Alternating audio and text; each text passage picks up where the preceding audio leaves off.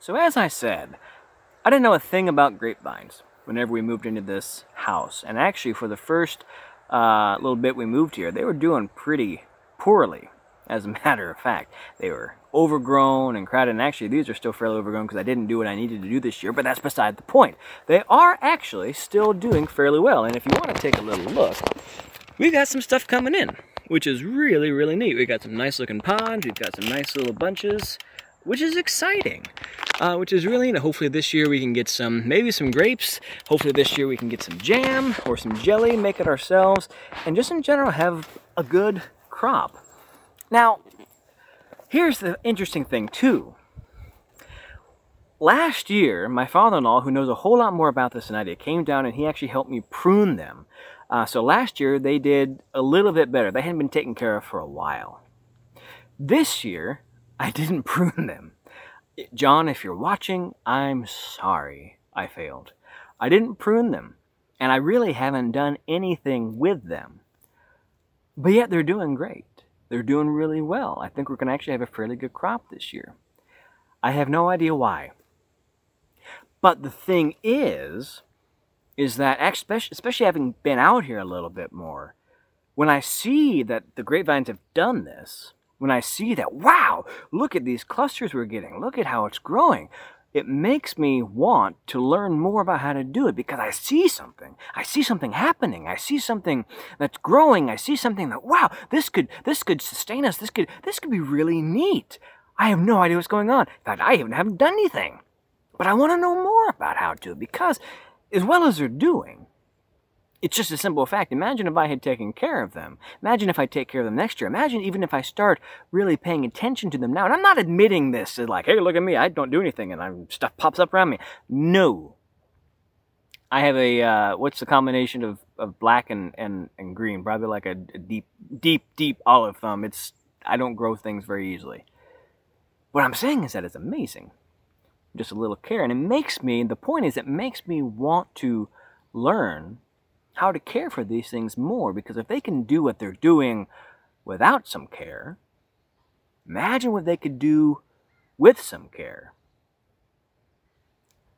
And if this is the result of simply pruning a year ago and how that impacted it, imagine if I could learn how to care for them weekly or monthly or daily, whatever they need to create the best environment for them to grow.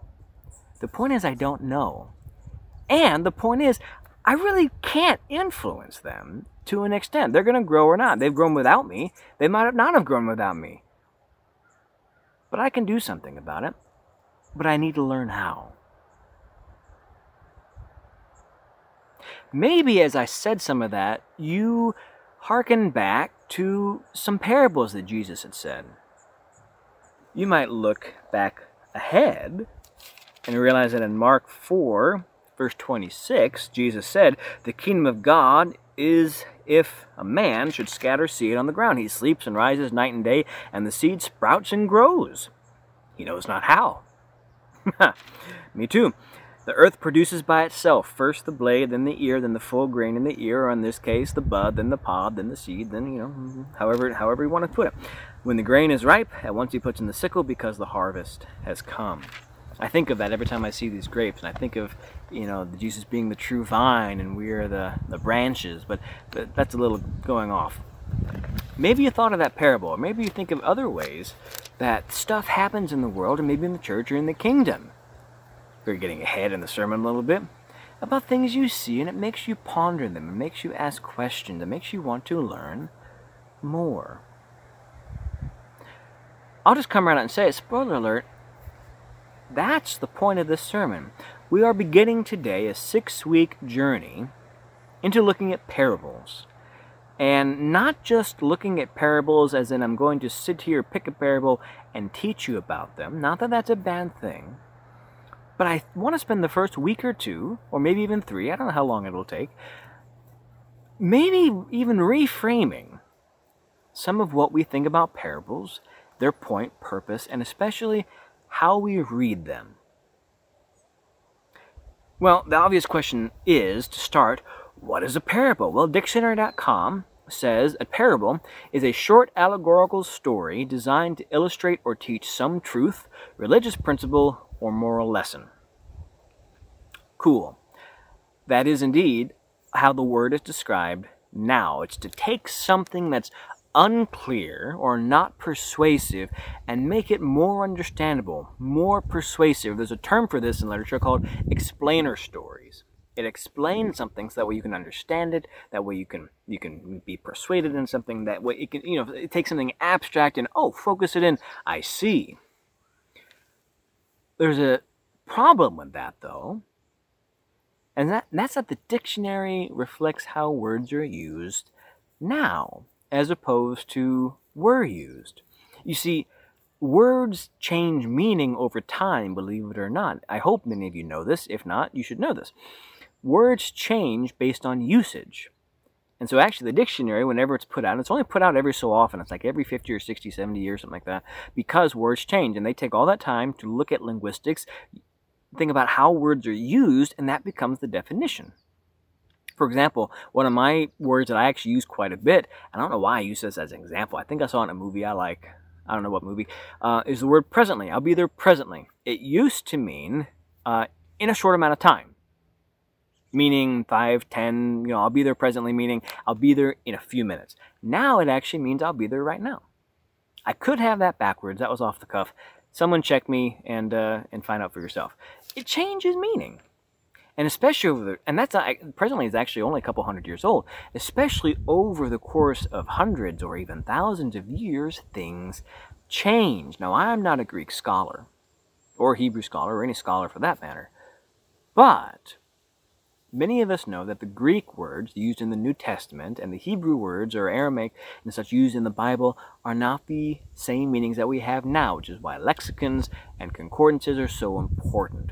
Sometimes they can get us in trouble, but sometimes we need to know it. Is that how Jesus was teaching with parables? Is that what Jesus was doing with parables? Was that the reason he said parables? Now, some of us might immediately say, yes. I want to read the dictionary.com definition again. A short allegorical truth. Now, real quick, if you don't know that word, allegory means that something in the story stands for something else directly. So, I just went blank. I had an allegory prepared. And it just left my mind. It's if I were to say that if my kid says, tell me a story, and this is the 5th time that he's come out, and I want him to go to bed. Once upon a time, a little doggy was scared, and the little doggy came to his daddy. And the daddy said, son, there's nothing to be afraid of. Go back to your doghouse. And the little puppy left. Now, he may not get that, but you may see it's allegorical. The little puppy's him, the big puppy's me. It's a metaphor, allegory for you need to go to bed. That's how the dictionary defines it. We don't find that with every parable. In fact, it's dangerous with every parable because an allegory is only an allegory if the person saying it says it's allegory. Otherwise, you could put any meaning in there whatsoever. We also know that that's not what Jesus was doing, designing to illustrate or teach some truth, religious principle, moral lesson. That's not what Jesus was doing. Now, you may disagree, but the thing is, I just said it's for understanding, right? People often went away more confused after the parable. And Jesus actually wasn't very preoccupied with clearing it up. Now, some may say, well, because they were meant to confuse those who didn't have pure heart and such. They're simple stories. But the meaning and the application was indeed confused by some people, not because he was trying to speak in some secret code necessarily. And actually, even in Mark 4, they're not always clear. He says that they may indeed see but not perceive, may indeed hear but not understand, lest they turn and be forgiven in Mark chapter 4, verse 12. Now there's a reason for that. It wasn't because Jesus was speaking in some secret code, but there's a reason for that. So the dictionary.com version of that definition is not what Jesus was actually doing with his parables. In fact, they were more confused. Sometimes it wasn't clear. He had to ask clarification. Certainly not allegorical. And here's the thing, actually, that definition said that Oftentimes it was to teach moral lessons. Well, in some parables, there's some sin going on. There's some dishonesty going on. And the dude or the person gets away with it. And Jesus doesn't say, now don't be like this boy. The parable cuts off. We'll get into some of those. That's why I don't want to talk about it right now. So what was Jesus doing? What was Jesus' purpose with the parables? Was he explaining something? No, not necessarily.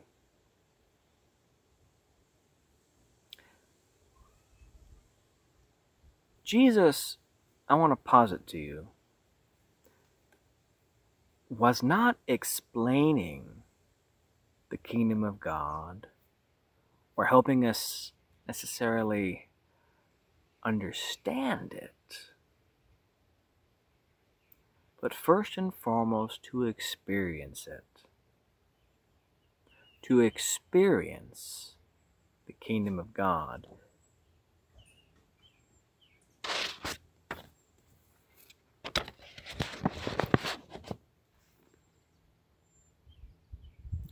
To experience the kingdom of God and to very viscerally and literally, right in front of the people's eyes, bring the kingdom of God into the present reality. Now, we've talked a little bit in some sermons. Maybe not all of you have been listening to me, and maybe some of you have forgotten. Sometimes I can't remember what I preached last week. I know, it's hard. We've talked a little bit about what an inaugurated eschatology means. Now, those are two big words. It's very simple. What that means is to bring the future promise and hope of God having put things right and bring that into the now. That's what Jesus is as the Son of God and Savior. That's what we are supposed to be. That's what the kingdom is supposed to be. The future reality, the future hope, the future promise of what the world, what God's reality looks like when He puts everything right now. That's the comma there. When He puts everything right, comma, now. That's what the church is supposed to be. So we're not, a lot of the time, but we're supposed to be. So how do parables do this? How does Jesus use the Word of God, both what He knew and then what He taught? Word of God meaning Old Testament, and what He taught, what would become most of the Gospels, like that. Well, we have to recognize that first and foremost, how Jesus uses parables to teach His disciples is not how we use them to teach ourselves. We tend to use them as we look at it and we ask, what does this tell me about me? What does this tell me about humanity? What does this tell me about church? What does this tell me about God? What does this tell me about what I need to do to be righteous? What does this tell me how I need to act in the kingdom? We look at them and we look for answers. And there are answers. I'm not trying to say this is black and white, right, left, just binary. There is some overlap here, but I'm talking about the primary purpose. We use that primarily for parables, like we use, maybe unfortunately, in the rest of Scripture. We look at it and we want to know the answer about what to do, how to live, what to be. And that's not all bad, but it's not how Jesus used Scripture or parables. It's actually not how most of history has used Scripture, but that's for another sermon. Well, it's not like how we use it now. Let's illustrate this for a minute. Let's imagine, and even close your eyes if you need to, let's imagine that you are a first century Jew. You're a farmer. You have land. You lead a very simple life. You don't have much education. You have a family to take care of. And you have horses, you have donkeys, you have stables, you have chickens, and you have things that provide you food, but you live off the land. You're agrarian. Your money is made of what you can sell or what you can trade. You go to synagogue, you have community with other Jews. You know you have this history of your ancestors of being brought out of the promised land, and you know the promises of God that He will bring a Messiah to bring about the kingdom of God through you and your people.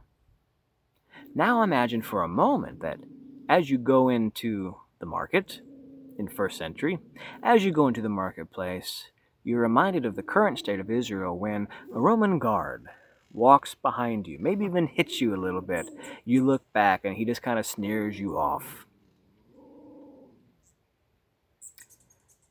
You look around at the temple and you see the Roman houses close by, and you know that the temple is somehow connected with the Sadducees and Pharisees.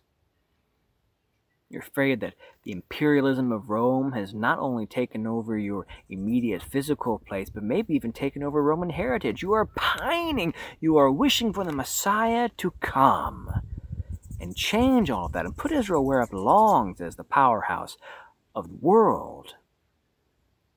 The chosen ones through which the world may come to know God by, of course, being glorified and being at the top of the world, and a Messiah on the throne that all nations may bow. You're walking through the marketplace, and you see a crowd gathered. And you see a crowd around a young teacher, and obviously as a Jew, you're very interested in rabbis' interpretations of Scripture. You walk over, and you hear this.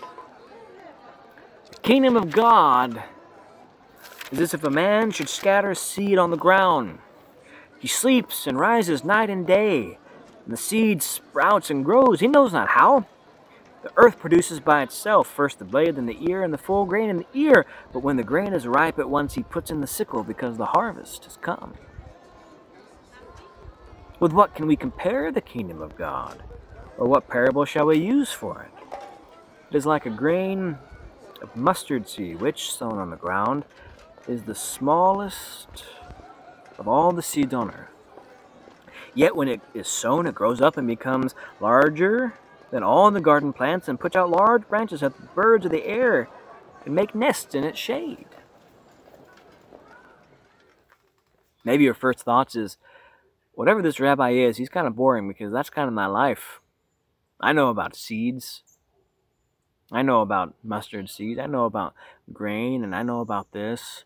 I know about that. That's my life. You don't need to tell me, a farmer, how to plant. And you walk on and you do your business, and you come home to your family, and your spouse asks you, how was your day? And you say, I listened to this rabbi today, and he said the craziest thing.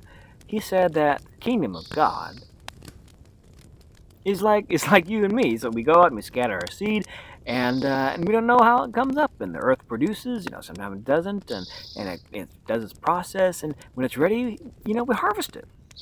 Your spouse is like, that's it? He's like, yeah, that's it. It's not, not as exciting as I thought. Oh, he also said that he's like a mustard seed, small, but then from that huge thing comes this big old thing that birds can nest in, and all that. Now, stop for a moment with this picture. The parables are simple, and so this gentleman or lady was able to go back and most likely be able to remember them, because not only are they stories, but they're very simple. They're simple things that related to his life. So they're very simple. It's not like he went home and recited, well, the preacher said the sermon was this, and point 1, point 2, point 3 in conclusion, and here are the sources and everything, like we tend to do it. He went home and said, he said the kingdom's like growing grain. The kingdom of God is like a mustard seed. They were able to get the point. They were able to repeat them, and they were able to relate them. Now just imagine for a moment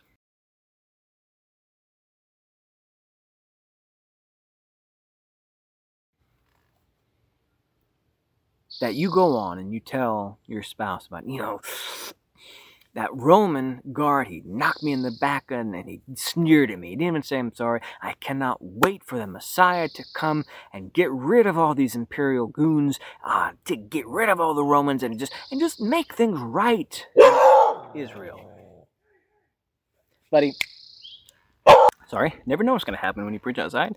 The dogs wanted to preach too, apparently.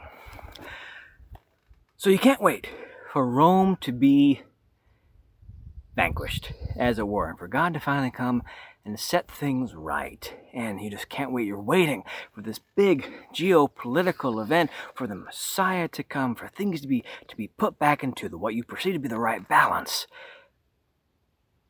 And you go to bed. The next morning, you're up, it's planting season. You start throwing grain into the ground, trying to sow it. And you throw it into the ground, cover it up, and it's out of your control. And you think back to that rabbi who said the kingdom of God is like this. The kingdom of God is like this. And you begin to dwell on it. And you begin to think that when I go to bed tonight, when I rise tomorrow, I'll keep doing it. That it'll do what it will. It'll sprout or not. But the earth will do what it will. And when it does sprout, it'll sprout in order. First the blade, then the ear, and then the full grain. You've seen this 1,000 times. But you sit there and you begin to think the kingdom of God is like that. And then when it's time, when it's ripe, you put in the sickle because the harvest has come. The kingdom of God is like that. What was that rabbi talking about?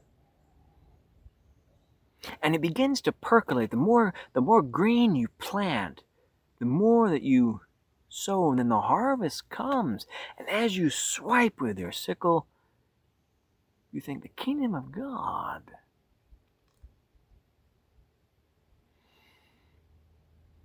And then as a Jew, you begin to think about the fact that in the Old Testament, actually in Isaiah 55, which I didn't have marked, so let me turn there real quick. In Isaiah 55, in verse 10, Isaiah writes, "For as the rain and the snow come down from heaven and do not return there, but water the earth, making it bring forth and sprout, giving seed to the sower and bread to the eater, so shall my word that goes out from my mouth, it shall not return to me empty, but it shall accomplish that which I purpose, and I shall succeed in the thing for which I sent it." Even Isaiah talked about that. And begin to think maybe the kingdom is something which will happen. It'll grow. I won't know how. And you begin to think about that may frustrate you, but then you may begin to think about, I don't know how the kingdom will come. Well, I don't know how this grass grows either, but it will. The grain grows, but it will. I don't know how the kingdom will come, but it will. It'll come in order. What order is the kingdom? How will I know the harvest? And you begin to think about what the parable means. And then you begin to think, mustard seed, well, these seeds are tiny. And yet amazing things can come from them. Daniel had a dream about a bird. You begin to connect dots. Now, for some of you, this exercise may seem too obvious. Be like, well, yeah, of course that's what you do. What's the point? Here's what I'm suggesting. That's the point.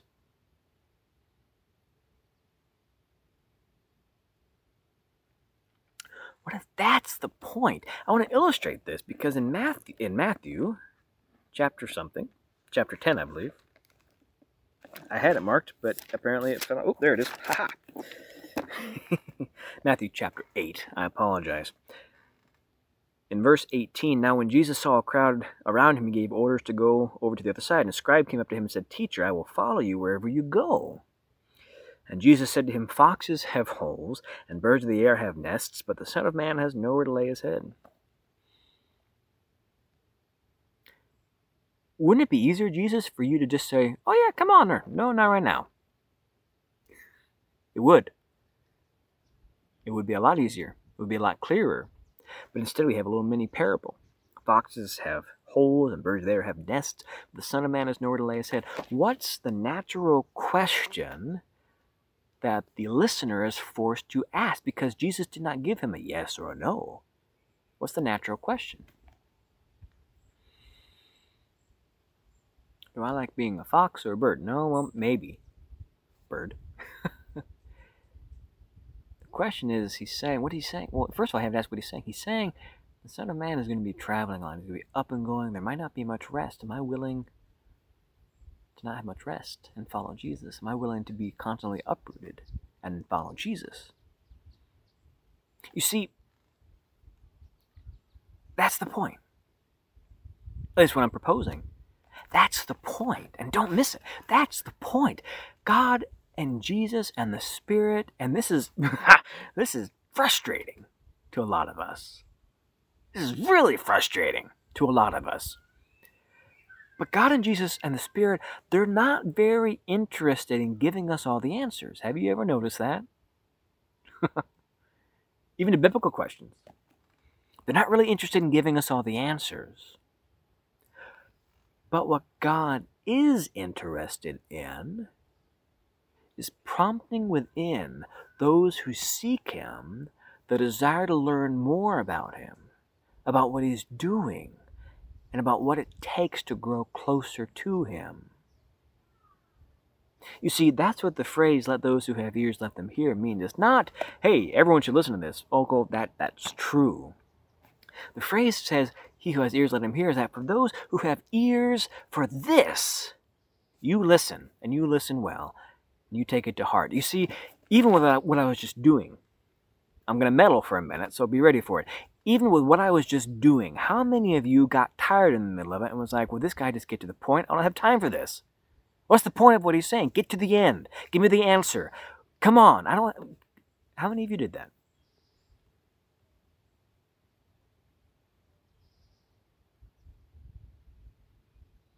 Jesus is saying, for those who have ears for what I'm saying, listen.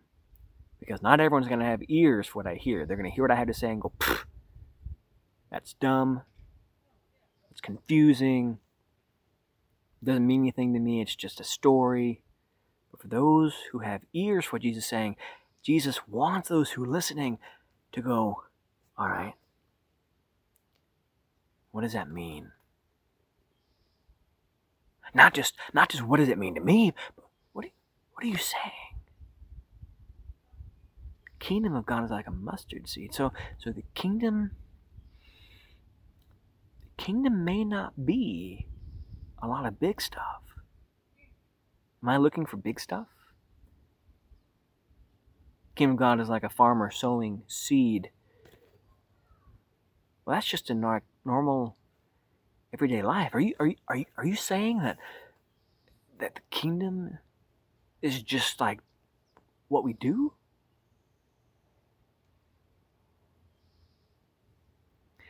Parables are designed not to answer questions, but to prompt questions.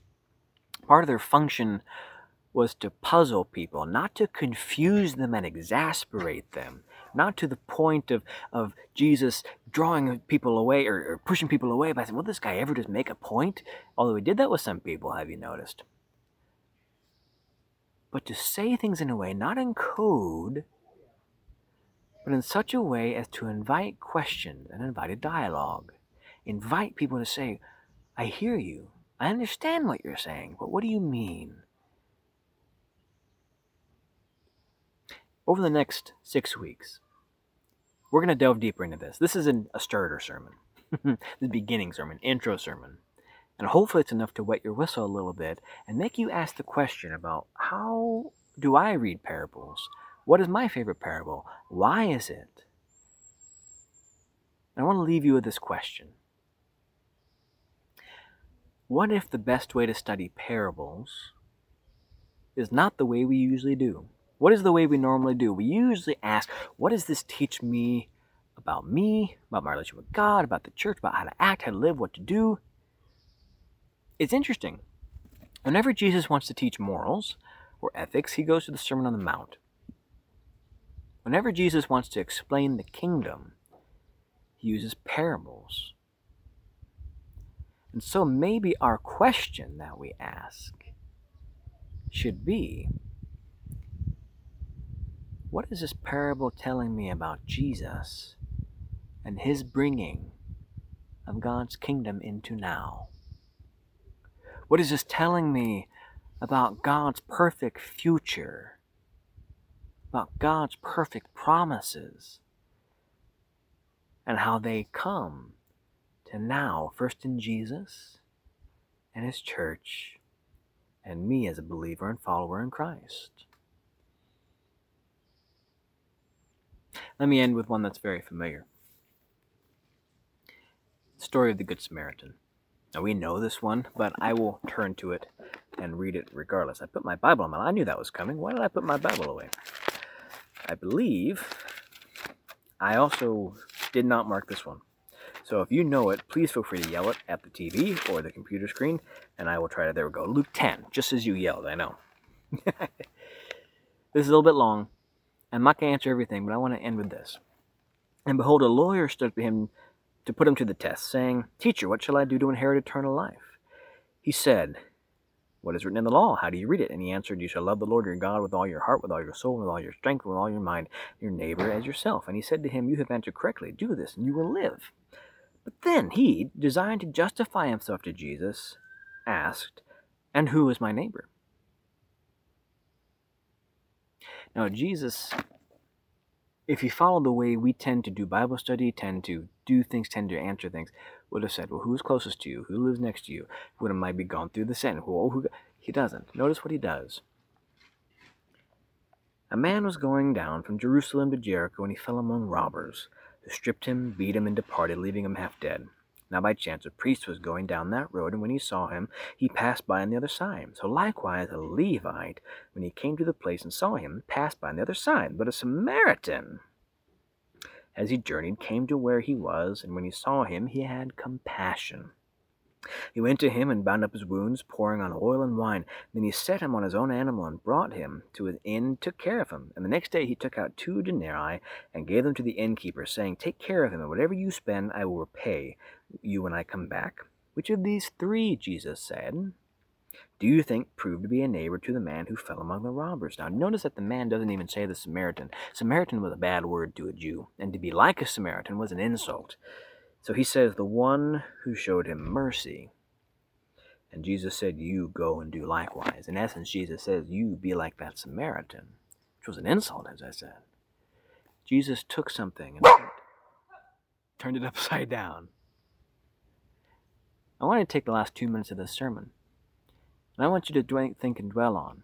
Yes, we've heard many sermons about this. We've heard many things exegeted about this passage.